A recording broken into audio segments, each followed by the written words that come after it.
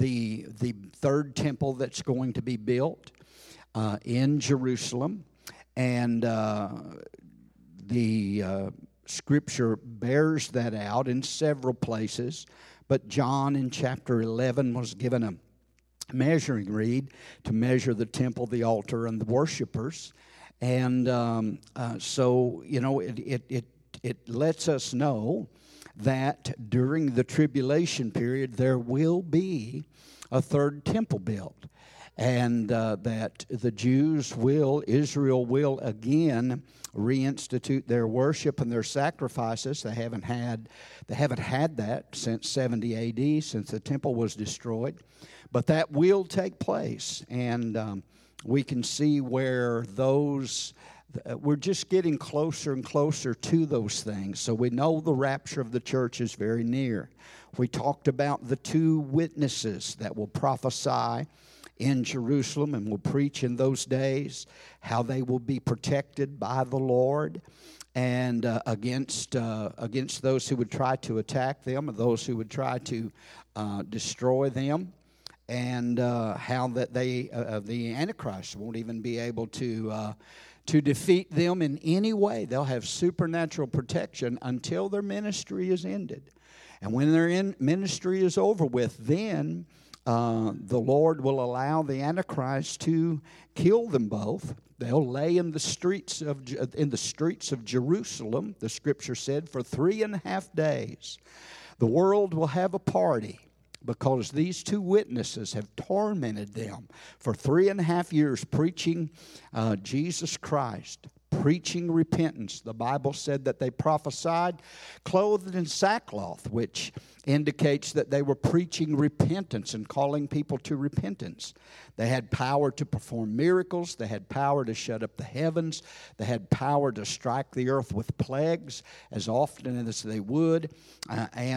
So they were two powerful men. But then the Antichrist will have the leeway, be able to kill them. They'll lay dead in the street for 3.5 days while the world celebrates.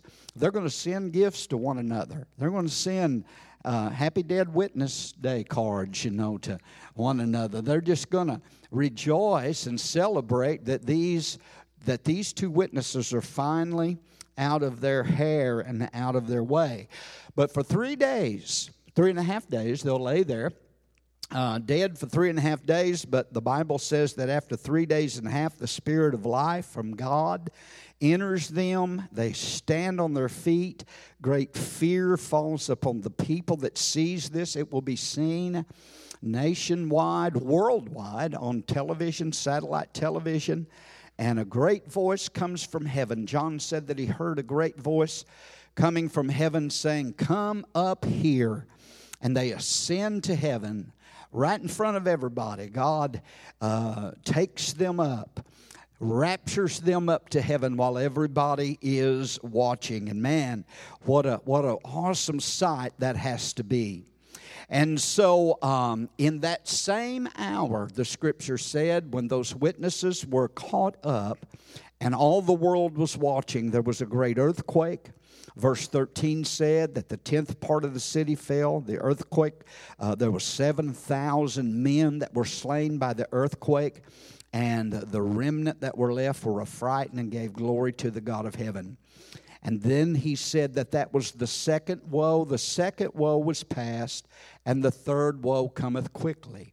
If you'll remember, the three woes are linked to the last three trumpets. The fifth, sixth, and seventh trumpet are the three woes that are pronounced with the sounding of these trumpets. So tonight, we're going to pick up in verse 15 with the seventh trumpet sounding, the angel sounding that seventh angel sounding that seventh trumpet. And then we'll finish those scriptures up and jump over into chapter 12 and talk a little bit about the sun-clothed woman that is there in Revelation chapter 12. And we'll get as far as we can get with this tonight, all right? Let's have a word of prayer and ask God's blessing tonight on the teaching. Father, we do thank you for your word, and thank you for the opportunity to come together to study the word of God. we do ask you tonight to open up our understanding, open our hearts, open the minds and ears of each one of us tonight to hear and to receive the word of the Lord and what the Lord is saying to His church. Teach us what we need to know in Jesus' name. And everybody said, amen and amen. Revelation chapter 11 and verse number 15 says this: Then the seventh angel sounded, and there were loud voices in heaven saying, The kingdoms of this world have become the kingdoms of our Lord and of His Christ, and He shall reign forever and ever. Here we have the sounding of the seventh trumpet, which is introducing the next series of judgments that is to come, which are going to be the bowl judgments. And these bowl judgments, actually, we won't get into them, and they're not actually beginning until we get over into chapter number 15. But the seventh trumpet announces these. The third woe will be in this seventh trumpet, and the bowl judgments will come out of this seventh trumpet. But it's also, at the sounding of this trumpet, there's also a proclamation of the reign of the Lord Jesus Christ, the reign of the coming King over the kingdoms of this world. At the sounding of this seventh trumpet, He makes that proclamation and says, the kingdoms of this world have become the kingdoms of our Lord and His Christ. And He, speaking of the Lord Jesus Christ, He shall reign forever and ever. So it's a proclamation. There's loud voices from heaven that are saying this, and it's that proclamation, the fact that Jesus, the Lord, the King of glory, is going to reign over the kingdoms of this world. What an awesome time that is going to be. And I just want to throw this in here, that this seventh trumpet judgment, this seventh trumpet here in the 11th chapter of Revelation, is not the same trumpet as the last trumpet that's recorded in 1 Corinthians 15:52. Now, you know, the last trumpet, Paul said that at the last trump that the rapture will take place. And there's been a lot of people, and there are a lot of people that teach a mid-tribulation rapture that place this seventh trumpet as being that last trumpet of Paul. The pre-wrath teachers, the mid-trib teachers teach that this is where the rapture is, the rapture of the saints, the rapture of the church. But we know, as we have studied through this book from the very first chapter, we've found that the rapture takes place in chapter number 4, that the 24 elders enthroned around the throne of God are the representatives of the church of the Lord Jesus Christ. So the church is in heaven. What we're reading here in Revelation 11 and 12, this is just getting into beginning the second 3.5 years of the tribulation period. So, you know, those who believe and preach and teach a mid-tribulation rapture, well, they stick the rapture here with this seventh trumpet. We are pre-tribulation rapture believers here at Abundant Life. Can I get an amen? At least I am, praise God. Hope everybody else is. Hey, if you want to hang around and go through half of the tribulation, that's fine. I'm going to get out on the first load. Praise the Lord. But in 1 Corinthians 15, Paul is talking to the church about the rapture of his bride, the rapture of the church. He said that the trumpet shall sound, the dead shall be raised incorruptible. We which are alive and remain will be changed. Well, he's talking about the rapture of the bride, but here in Revelation 11, this is talking about a final series of judgments that are coming on the earth. Now, we as a church, we're looking for the return of the Lord Jesus Christ. We're not looking for the Antichrist, all right? We're not looking for the man of sin. We know from the Scriptures that there is a restrainer that's holding back the man of sin, the Antichrist, until that restrainer is removed. Then shall that wicked one, Paul said, be revealed, and who the Lord Lord will destroy with the brightness of his coming. Well, the restraining force that is holding back this spirit of lawlessness or this man of sin is the Spirit-filled church, the Holy Spirit-filled church, and the presence of this church of the church of the Lord Jesus Christ in the world. So I'm not looking for the man of sin. I'm not trying to figure out who the Antichrist is.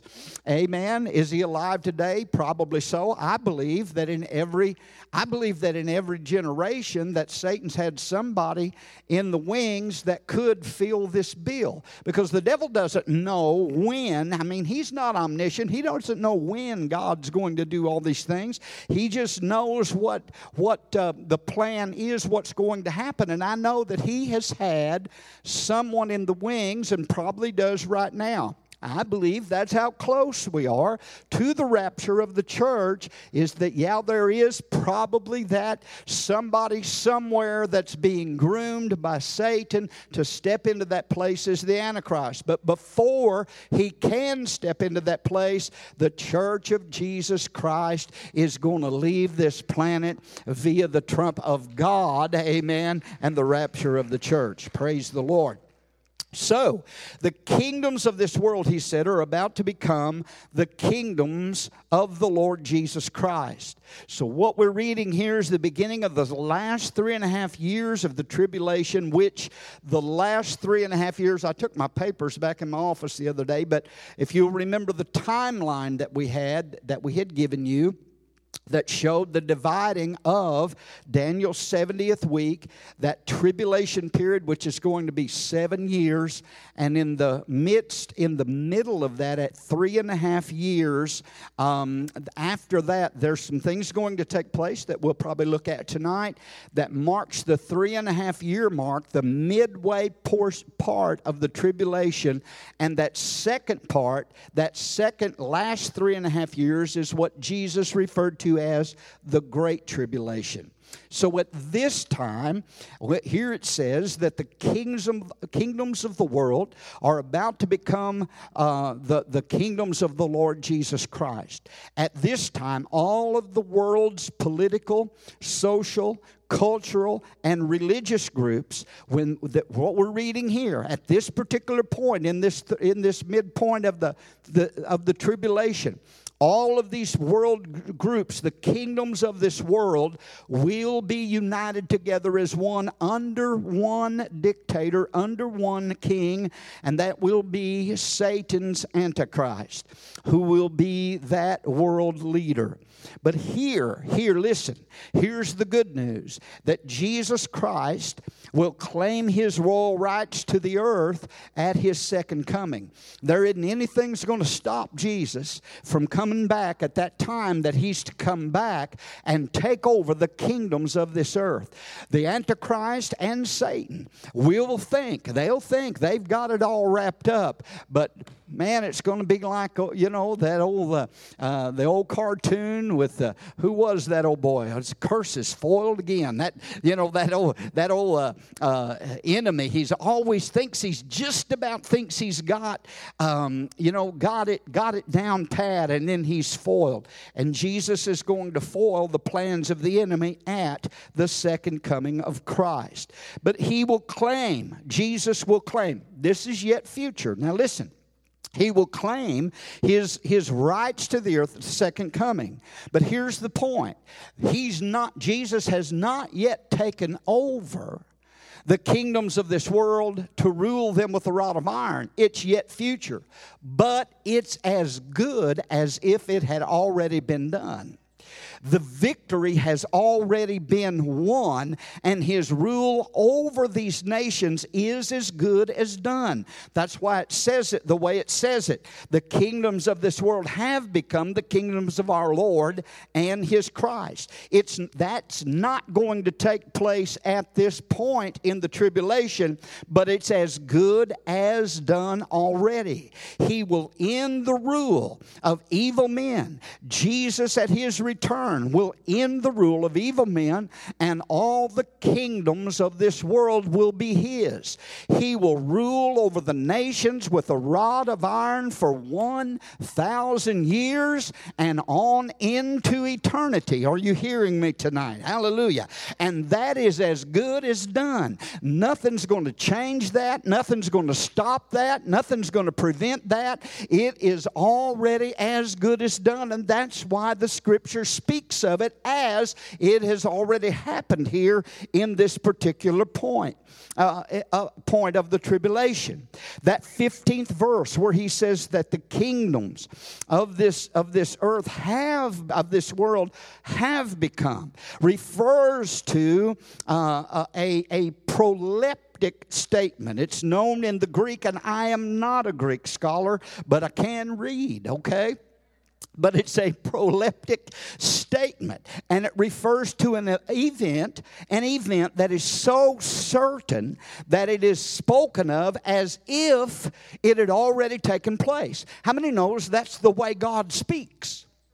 God declares the end from the beginning. In other words, this statement means it's as good as done, even though it's still in the future. Let me give you an example of that. 750 years before Jesus was ever born, before he ever went to the cross of Calvary, Isaiah said this. He prophesied this. He spoke this by the Spirit of God in Isaiah 53:5.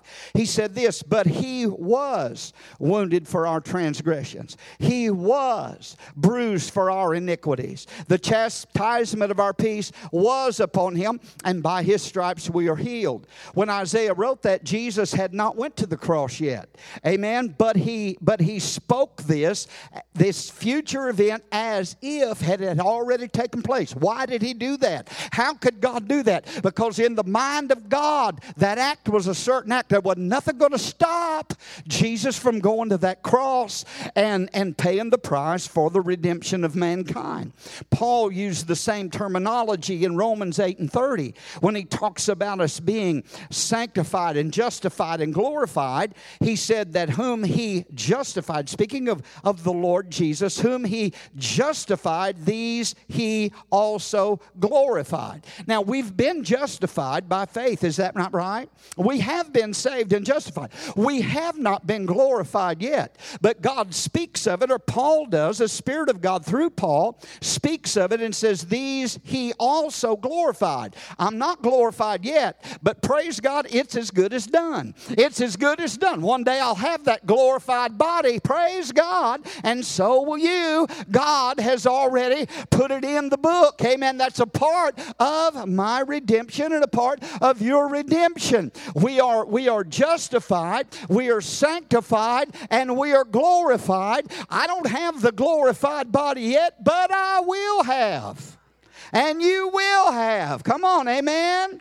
So it's a proleptic statement. It's a statement that God uses. It's language that God uses of an event that is so certain to happen that it's spoken of as if it's already taken place. And let me tell you something. When God says something, it's as good as done. When He says it, there is no changing it. Come on, amen. We need to believe that today. The kingdoms of this world have become the kingdoms of our Lord and His Christ. That's what John heard being said from heaven. So, there's a little lesson there for us. If I could take just a little moment here as just a brief side journey. But you know what? In light of that, in view of that, we need to learn to praise God in anticipation of victory that we've already been promised in the Word of God. Because in the mind of God, it's already a done deal. What Jesus did, listen, if God spoke 750 years before Jesus went to the cross as if it was already done, don't you believe? What do you think about now? That it's already been done. He has been to Calvary. He has took our sins and wounded for our transgressions, been bruised for our iniquities, and took the stripes for our healing. Praise God. It's already happened. It's already a done deal. So we need to be able, and everything that Jesus did at the cross, and by virtue of being in Christ, being justified and being in Christ, everything that He died to accomplish for you and to make you and me is already a done deal. We can praise the Lord in anticipation of victory that we haven't even experienced or seen yet, because if God said it, it is a done deal. Can I get an amen? All right. We can praise Him before the enemy is even defeated. Verse 16 says, "And the 24 elders." I could say more on that. That's probably a sermon in itself right there. The 24 elders, verse 16, who sat before God on their thrones. And you remember who they are. I just mentioned it a while ago. We found out back in Revelation 4 and 5, those 24 elders represent the enraptured saints of God, the church. That's the church in heaven, these 24 elders. They fell on their faces and worshiped God, saying, "We give you thanks, O Lord God Almighty, the one who is and was and who is to come, because you have taken your great power and reigned." The proclamation that was made in heaven in verse number 15 triggers praise and worship there in the presence of God, around the throne of God. The 24 elders fall on their faces and they are worshiping the Lord and thanking and praising God for the fact that Jesus will reign, that He will reign over the kingdoms of this earth. And they know by this proclamation, and this takes place in the midpoint of the tribulation. And they know that proclamation means that Satan's days are numbered from that point on. Those 24 elders, the church in heaven, fall on their faces and worship God. My Lord, we ought to be able to do that tonight, to fall on our face and worship God, because I'm telling you, Satan's days are numbered, ladies and gentlemen. We're getting closer and closer to it every single day. Hallelujah. They fall on their faces and they worship Him. He is the Lord God Almighty. We give you thanks, they said, O Lord God Almighty. He is the all-powerful God. There's nothing impossible with Him, too hard for Him. He can do anything. And so they're worshiping Him because they know as the Almighty God, there's no power, no king, no nation, not the Antichrist, not Satan himself. Nothing can stop Him from reigning on this earth. It is a done deal. I don't want to belabor this point, but we want to get a hold of that. It is as good as done, and Satan cannot do anything to thwart that plan of God. They said they worshiped Him who is. They worshiped Him who is and was and is to come. He is God alone. He is the eternal God. He always has been. He always will be. He's the first and the last and the Alpha and the Omega, and He is the great I am. Hallelujah. And He will reign on this earth. Praise God. Now, listen, by His great power, it tells us here that by His great power that Jesus will conquer the Antichrist, will conquer Satan, which the Antichrist will be controlled by the devil, by Satan himself, and that Jesus will usher in His kingdom and reign on the earth.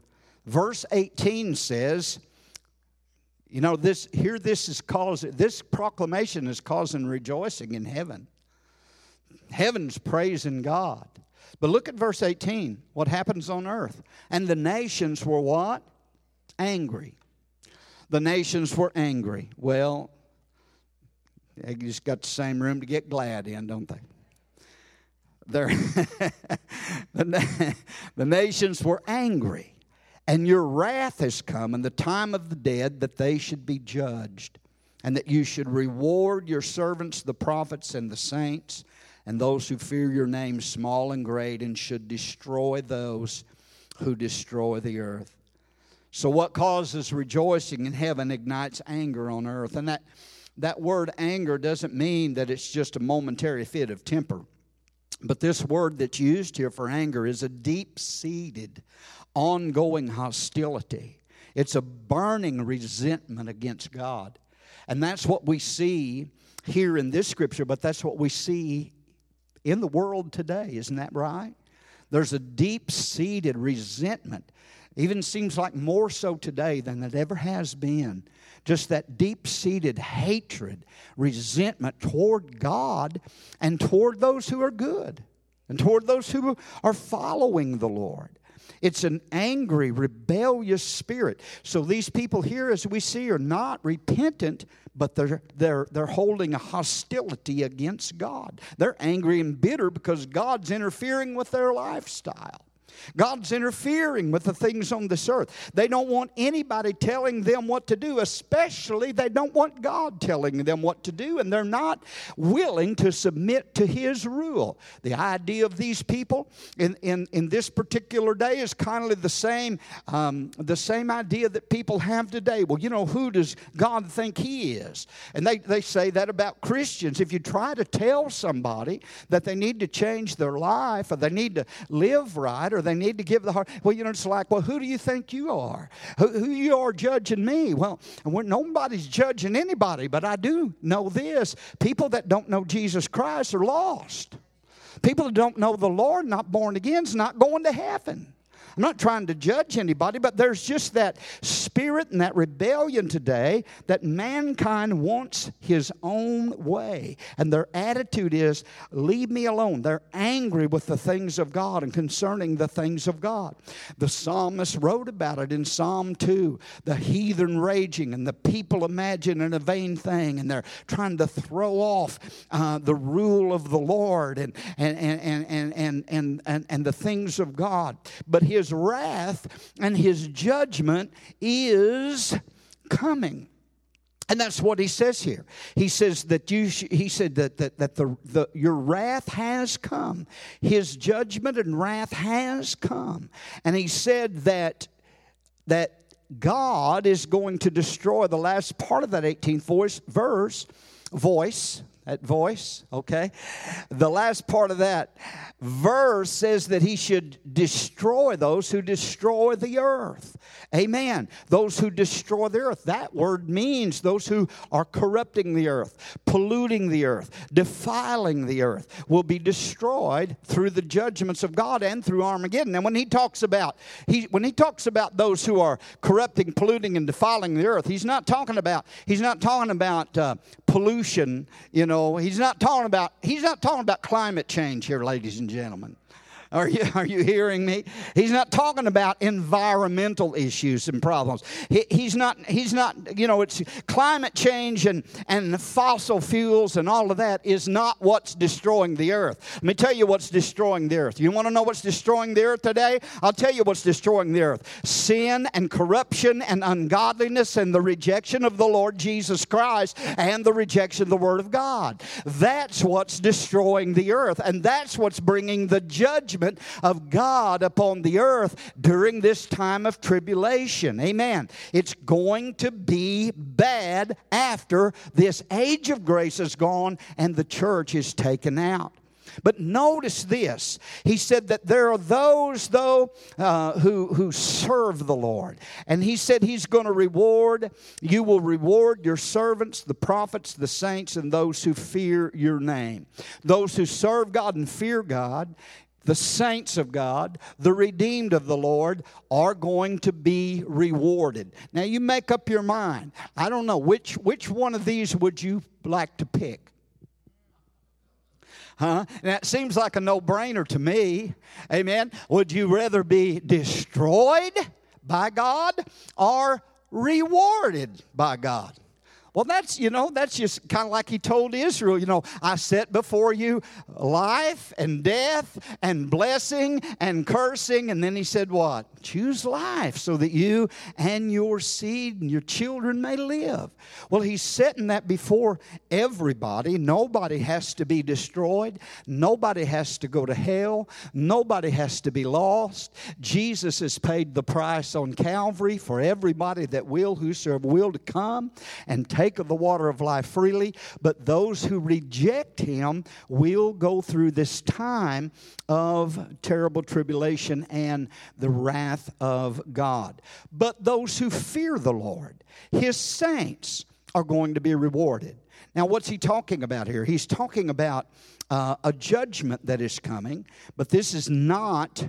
This judgment that he speaks of here. He says in verse 18 that it's the time of the dead that they should be judged, and you should reward your servants, the prophets and his saints. This is not talking about the white throne judgment, and we'll get into that white throne judgment when we get to Revelation chapter 20. How many know there's more than one judgment?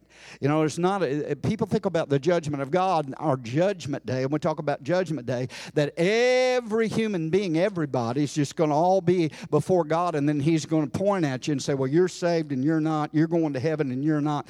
And that's not the way it's going to be. Amen. When you get to heaven as a believer, whether you go by the way of the grave or by the way of the rapture, you're not going to get to heaven and then God's going to let you know whether you can get in or not. You see those cartoons, you know, and stuff of, you know, I don't know where they ever got St. Peter at the pearly gate, but they got Peter at the pearly gate and the people standing there and he's deciding who goes in and who don't. No, because let me tell you this, a person that is not saved, that is not born again, that does not know Jesus Christ, when they die, they'll never see those pearly gates of heaven. Amen. They'll not be there to be told whether they can go in or not. And there are religions that do teach that you don't really know. That you don't really know whether you're going to be allowed in heaven or not until after you die. And then you'll get there and then God will let you know whether you can go to heaven or not. And if you've not just come up to par, he'll say, well, you'll have to go to this other place and be purged from your sin. And then after that, then we'll see about letting you. None of that's in the Bible, ladies and gentlemen. None of that's scriptural. None of that's in the Word of God. We're either saved or we're not. We're either going to heaven or we're going to hell. And hopefully everybody here tonight is right with the Lord and ready to go to heaven. Amen? You ready to go to heaven tonight? But no. There is a great white throne judgment that will take place in Revelation chapter 20. That's at the end of the millennium when the unsaved dead will be resurrected and stand before the judgment of God, the judgment of Christ there at the white throne. But that judgment, there won't be a Christian there. There won't be a saint judged at that judgment. That will be for the unsaved. But there will be a judgment for you and I as believers. And it's called the judgment seat of Christ, the bema judgment. Paul said in Corinthians, in 2 Corinthians 5:10, that we shall all stand before the judgment seat of Christ. That judgment, ladies and gentlemen, is not to determine whether you get to go to heaven or not. You're already in heaven. That judgment seat is what's taking place here. It takes place in heaven. After the rapture, during that 7-year tribulation period, while hell's broke loose on the earth, the saints will stand before the bema judgment of Christ in heaven and be rewarded for our faithfulness and the life that we've lived here for the Lord Jesus Christ. That's when we will receive our crowns. That's when we will receive our rewards for everything that we have done.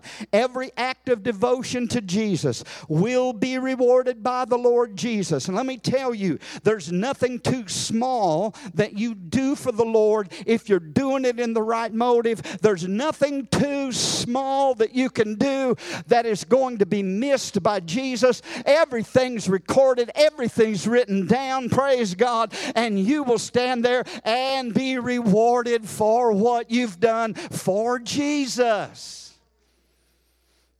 Well, what if I hadn't done nothing? Well, amen. Yeah, I mean, you still get to go to heaven, but no rewards. I don't want to be there. He said you'd be rewarded for even giving a cup of cold water to a disciple in the name of the Lord.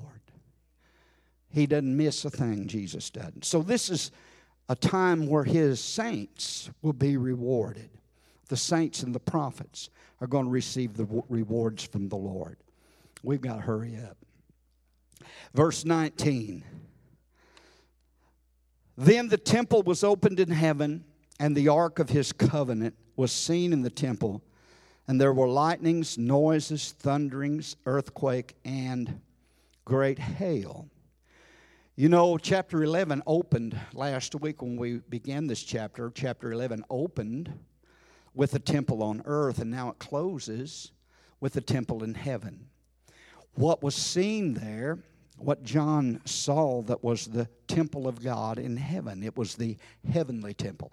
This is the temple in heaven that the pattern was given to Moses to build the temple or the tabernacle on the earth. Everything that was in that temple in heaven, God gave Moses the pattern and said, build everything according to this pattern. So the tabernacle, when he's showing the temple here in this verse, the tabernacle seen in heaven, that tabernacle and that temple of Israel was there. And it said that even... What did it say? That the ark of his covenant was seen in the temple. This is the true ark, the real ark. This is the ark in that temple in heaven, which the ark of the covenant that was in the tabernacle and in Solomon's temple was patterned after. That was a copy of the real one. The real one's in heaven. What happened to that ark? Brother Jim, what? Amen. That, where is that? Indiana Jones never found it. Praise God. And where is it? There's a lot of speculation where it is. We're not going to go into that. I don't know where it's at. Different Bible scholars and teachers have different ideas on where the ark is. There's some that believe that, and some that have even said that it's under some underground tunnels that are under the Temple Mount there in Jerusalem, that it's hidden back there. I don't know. Maybe it is. It's probably not. If it's found, I don't know. Maybe they'll bring it out when the third temple's built. But whether it is or not, that second temple functioned without that ark. It was gone during Solomon's when the Babylonians came in. That rebuilt temple functioned without that ark. So I guess the third temple could as well. So I don't know. There's a lot of speculation on where the Ark of the Covenant is. A lot of theories. Nobody really knows. So I'm just going to leave that right there, okay? But everything here that we're seeing, the temple, the Ark of the Covenant, everything that's being shown from heaven here is Jewish in relationship. The temple, the Ark, all of this speaks of Israel and not the church. Are you hearing me? Everything he's showing is speaking of Israel, not the church. Under the new covenant, we don't have a temple that we worship in. We don't have sacrifices. We don't have an ark of a covenant. Under the New Testament, the new covenant, what's the temple of God under the new covenant? Our bodies are the temple of the Holy Spirit. God lives and dwells in us. He's not living in a building made by hands, all right? So what this is saying to us, that this is all Jewish. God's dealing with Israel. The tribulation period, this time is the time of Jacob's trouble. He's dealing with Israel here, not the church. The church is in heaven. And judgment and chastisement is coming upon Israel because they have turned against what the temple and the ark represent, which is their Messiah and their Savior, the Lord Jesus Christ. When they crucified Him, when they rejected Him, He said to them, your house is left unto you desolate. And it has been all this 2,000 years. And they're going to be judged for that. They're going to be dealt with for that in this tribulation period. But at the end of this tribulation period, those Jews that are left, all of Israel will be saved. Can I get an amen? Praise God. And there were lightnings, noises, thunders, earthquake, and a great hail, showing judgments coming. Now let's go just a little bit here into chapter 12, and then we'll dismiss for tonight. Is everybody okay? It's almost 8 o'clock. So Revelation chapter 12 this literally begins the second half of the tribulation. Here we are in the midpoint. And this 12th chapter of Revelation deals with several great things. When you're reading through it, there's the repetition of the word great. There's a great sign in heaven in verse 1. There's a great red dragon that's talked about in verse 3. There is great wrath that comes in verse 12. And there's a great eagle that is spoken of in verse 14. Now, I want us to look here at verse number 1. Now, here John has seen the temple, the ark, all this. And now he says, verse 1 of chapter 12, that a great sign appeared in heaven. A great sign. And he said, a woman clothed with the sun, with the moon under her feet, and on her head a garland of 12 stars. Now there's three different characters we need to identify in this 12th chapter of Revelation. And the first one here, if we take them in order, the first one would be this woman who is clothed with the sun, has the moon under her feet, and a garland of 12 stars on her head. We need to identify who is this woman. We know this is symbolic. She's representing something. This is not literal, but this is symbolic. And there are several different ideas of who this woman and child are. And so the correct identification of this woman's crucial as we go on in this chapter. Let me say, first of all, that this woman, this sun-clothed woman, is not the Virgin Mary. Now, there is a church that does teach that this is Mary. A large group that belongs to that church teaches that this is Mary, but this is not Mary. Mary did give birth to the Lord Jesus Christ, but she does not fit the rest of the description that we see of this woman here later on in this chapter in Revelation. Mary also, when she gave birth to the Lord Jesus, she gave birth to Jesus on earth and not in heaven. This sun-clothed woman's giving birth, this vision he's seeing this woman in heaven. Do you see that? Amen. So it's not Mary.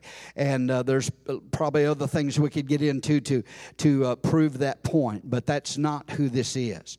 Secondly, there are those that say that they interpret this and say that the sun-clothed woman is the church. But she is not the church. Because if this sun-clothed woman were the church, then this would have the church giving birth to the Lord Jesus Christ. And the church doesn't give birth to Jesus. Jesus gives birth to the church. Come on. Amen. God used Jesus and what he did on the cross to birth the church. Amen. When you read the Bible, you go back to the book of Genesis, and where did Adam's bride, the first Adam, where did Adam's bride come from? Does everybody know? Maybe I need to go back and start in Genesis. Amen. Amen. Adam's bride came from where? From his side, right? God put him to sleep, did a little operation there, took a rib out of the side of Adam, closed it up, and from that rib he made Eve, which was Adam's bride.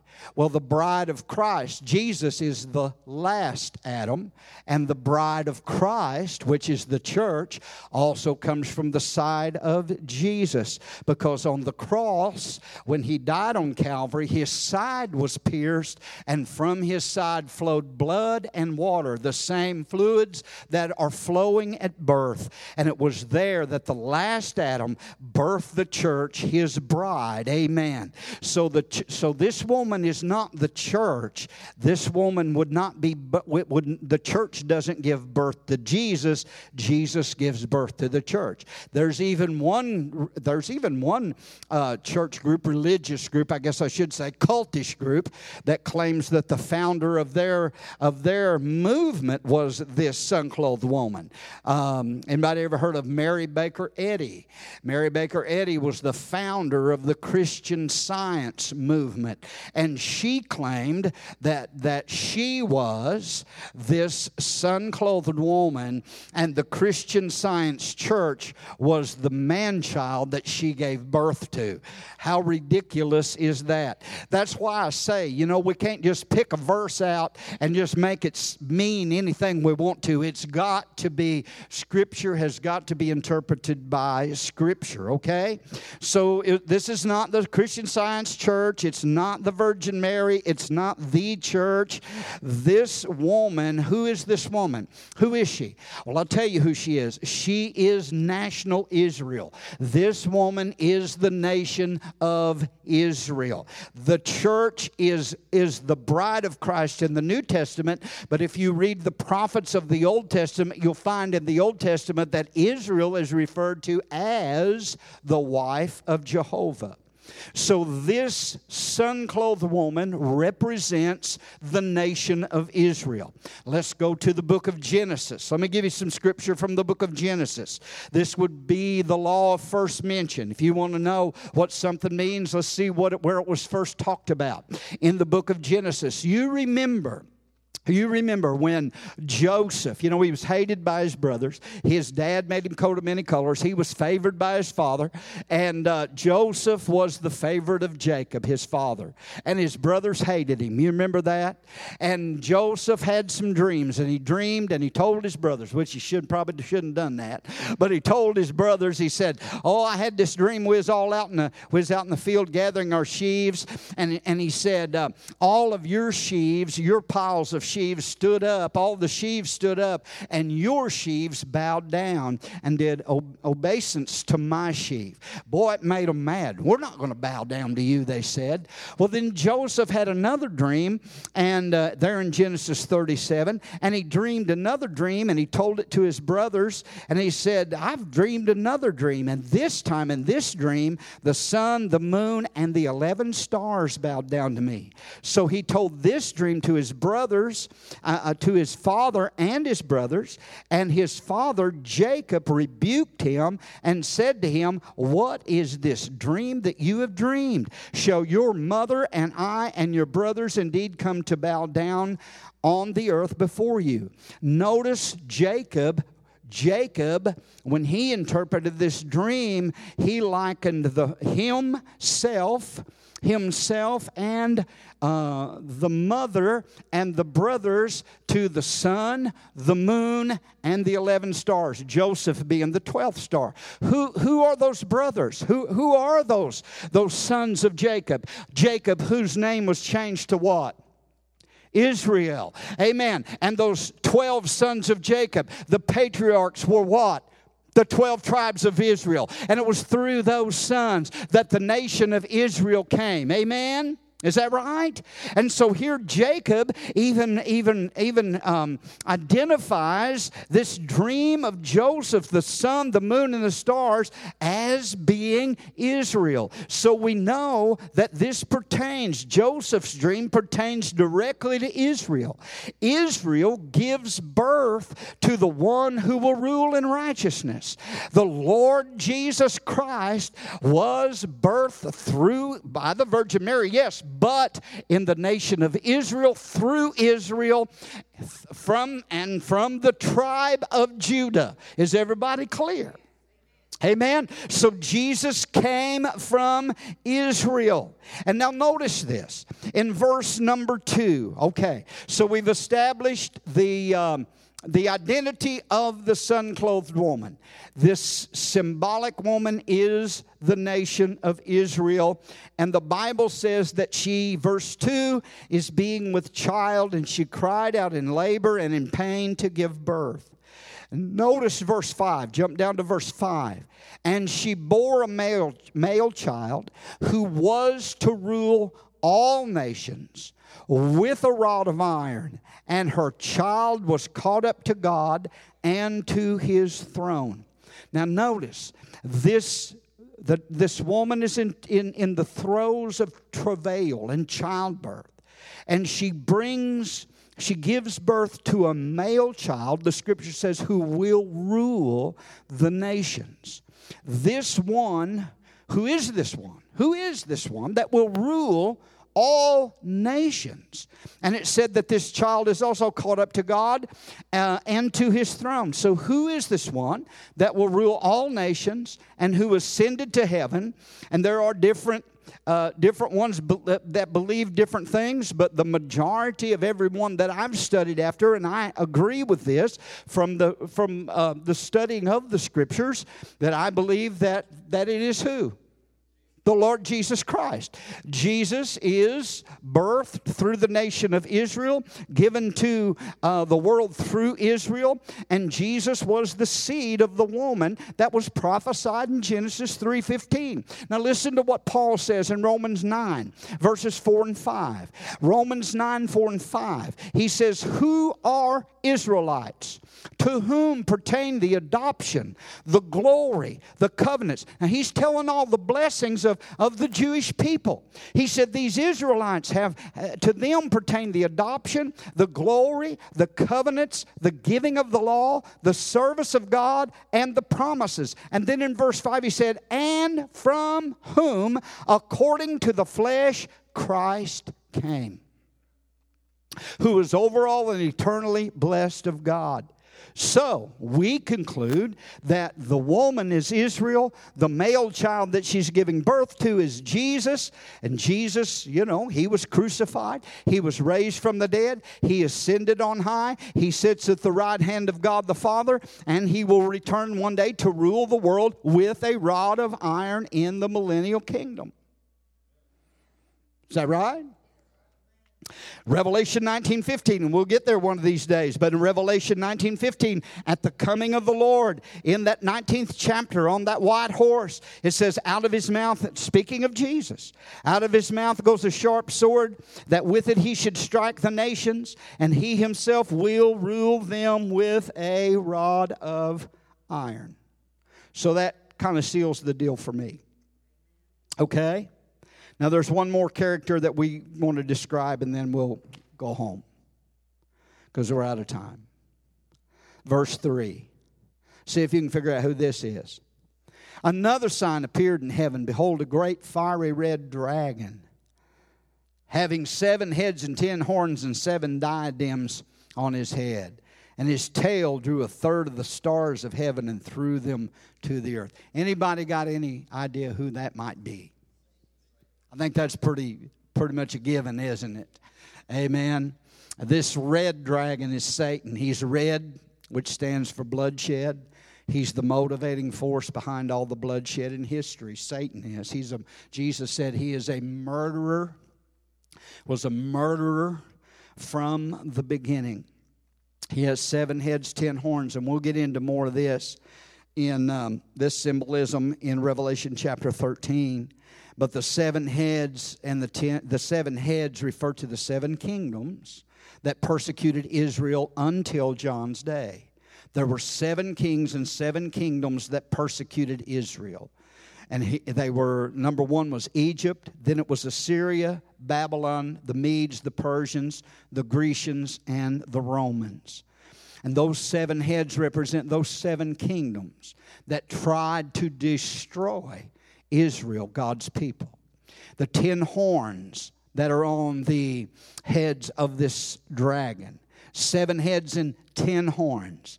The 10 horns represent a 10-nation confederation that will emerge from the old Roman Empire territory under the Antichrist. All the territory that was governed by Rome will be the area where there will be 10 nations that will be a confederation that will give their power over to the Antichrist, to the beast, and he will rule over those nations. The 7 crowns refer to the fact that Satan controlled these 10 nations and these kingdoms that persecuted Israel. But then it said that his tail drew 1/3 of the stars from heaven and threw them to the earth. I think we all understand what he's referring to here. What John is seeing was the fall of Lucifer and his rebellion rebellion against God when he led a third of the angels with him, and they were cast out of heaven. Are y'all familiar with that story? Satan was an anointed cherub. He was a mighty angel of God. According to Ezekiel, he had timbrels and tabrets and pipes that were in him. He was a worship leader. He was a singer. He was a praiser. He was holy. He was righteous. He was perfect. Lucifer was in all of his ways until the iniquity was found in him. Lucifer was the chief. He was the chief of all the created beings in heaven. That anointed cherub. He's one of 4 angels that is named in the Scripture, which is Michael, Gabriel, Lucifer, and Abaddon, the angel of the bottomless pit. And so we know that he was a mighty angel of God, but he rebelled against God, and when he did, and you could read about it in Isaiah 14, Ezekiel 28, when he did, he seduced and led a third of the angels of God with him in that rebellion. This is the third of the stars, and angels are referred to as stars in the Word of God. This is a third of the stars of heaven that were thrown down to earth with Lucifer. He was a great angel, but he fell and took a third of the angels with him. But I always like to think, well, if he only took a third, that means there's 2/3 that's still with us, and there's more that be with us than there are that be against us. God's still got more than there are, more good ones than there are bad ones. Come on, amen? Praise God. And the dragon stood before the woman who was ready to give birth to devour her child as soon as it was born. And it's always been Satan's attempt to annihilate Israel. That's been his attempt to annihilate the Jewish people, to annihilate Israel, is an overriding theme throughout the Bible and throughout history. Satan used Cain and Pharaoh, Haman, Herod, Hitler, and others to do their best to destroy the people of God, to stop the seed of the woman, the Lord Jesus Christ, from coming. And we see here why the Jews have been perpetually persecuted and why there has been so much and still is anti-Semitism in the world today, that Satan so hates the Jewish people because God raised them up to bring the Redeemer, the one who would crush the head of the serpent, the one who would destroy and defeat Satan and his purposes. God called Abraham and called this nation and gave that promise to Abraham that in you all the nations and peoples of the earth shall be blessed. Then he called and narrowed it down to David and made the promise that it would be through David, through his seed, through his lineage, that the Messiah would come. And Satan did everything he could to destroy the people of God. Why did Israel? You ever wonder why they were always going into idolatry? Why they were always going to the evil and ungodliness? Why? Why was Satan working on them so much? He wanted to destroy that godly, righteous seed to prevent the Redeemer from coming. That's why Satan hates Israel. And it got to the place one time in Israel, one time, where it came down to only one boy that was left, that was in that lineage of the throne, in that godly lineage, and God preserved and spared him. Amen. But let me tell you something. He did everything he could. He did everything he could to stop Jesus from coming, and he couldn't do it. He failed miserably. Come on, amen.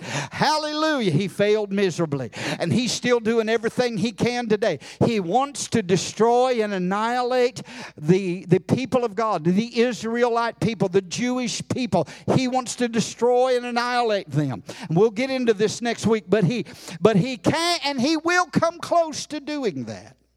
2/3 of them will die during the tribulation. A third will come through the fire and be refined. But God is going to have a people, and Israel is going to be saved. And they are going to be the chief and the premier nation on this earth. Yeah, little old Israel. God is going to restore them again. Amen. Satan will not have his way. He'll not do it. He's a defeated foe. I'm just going to stop right there. And we'll just pick up next week and finish this 12th chapter, okay?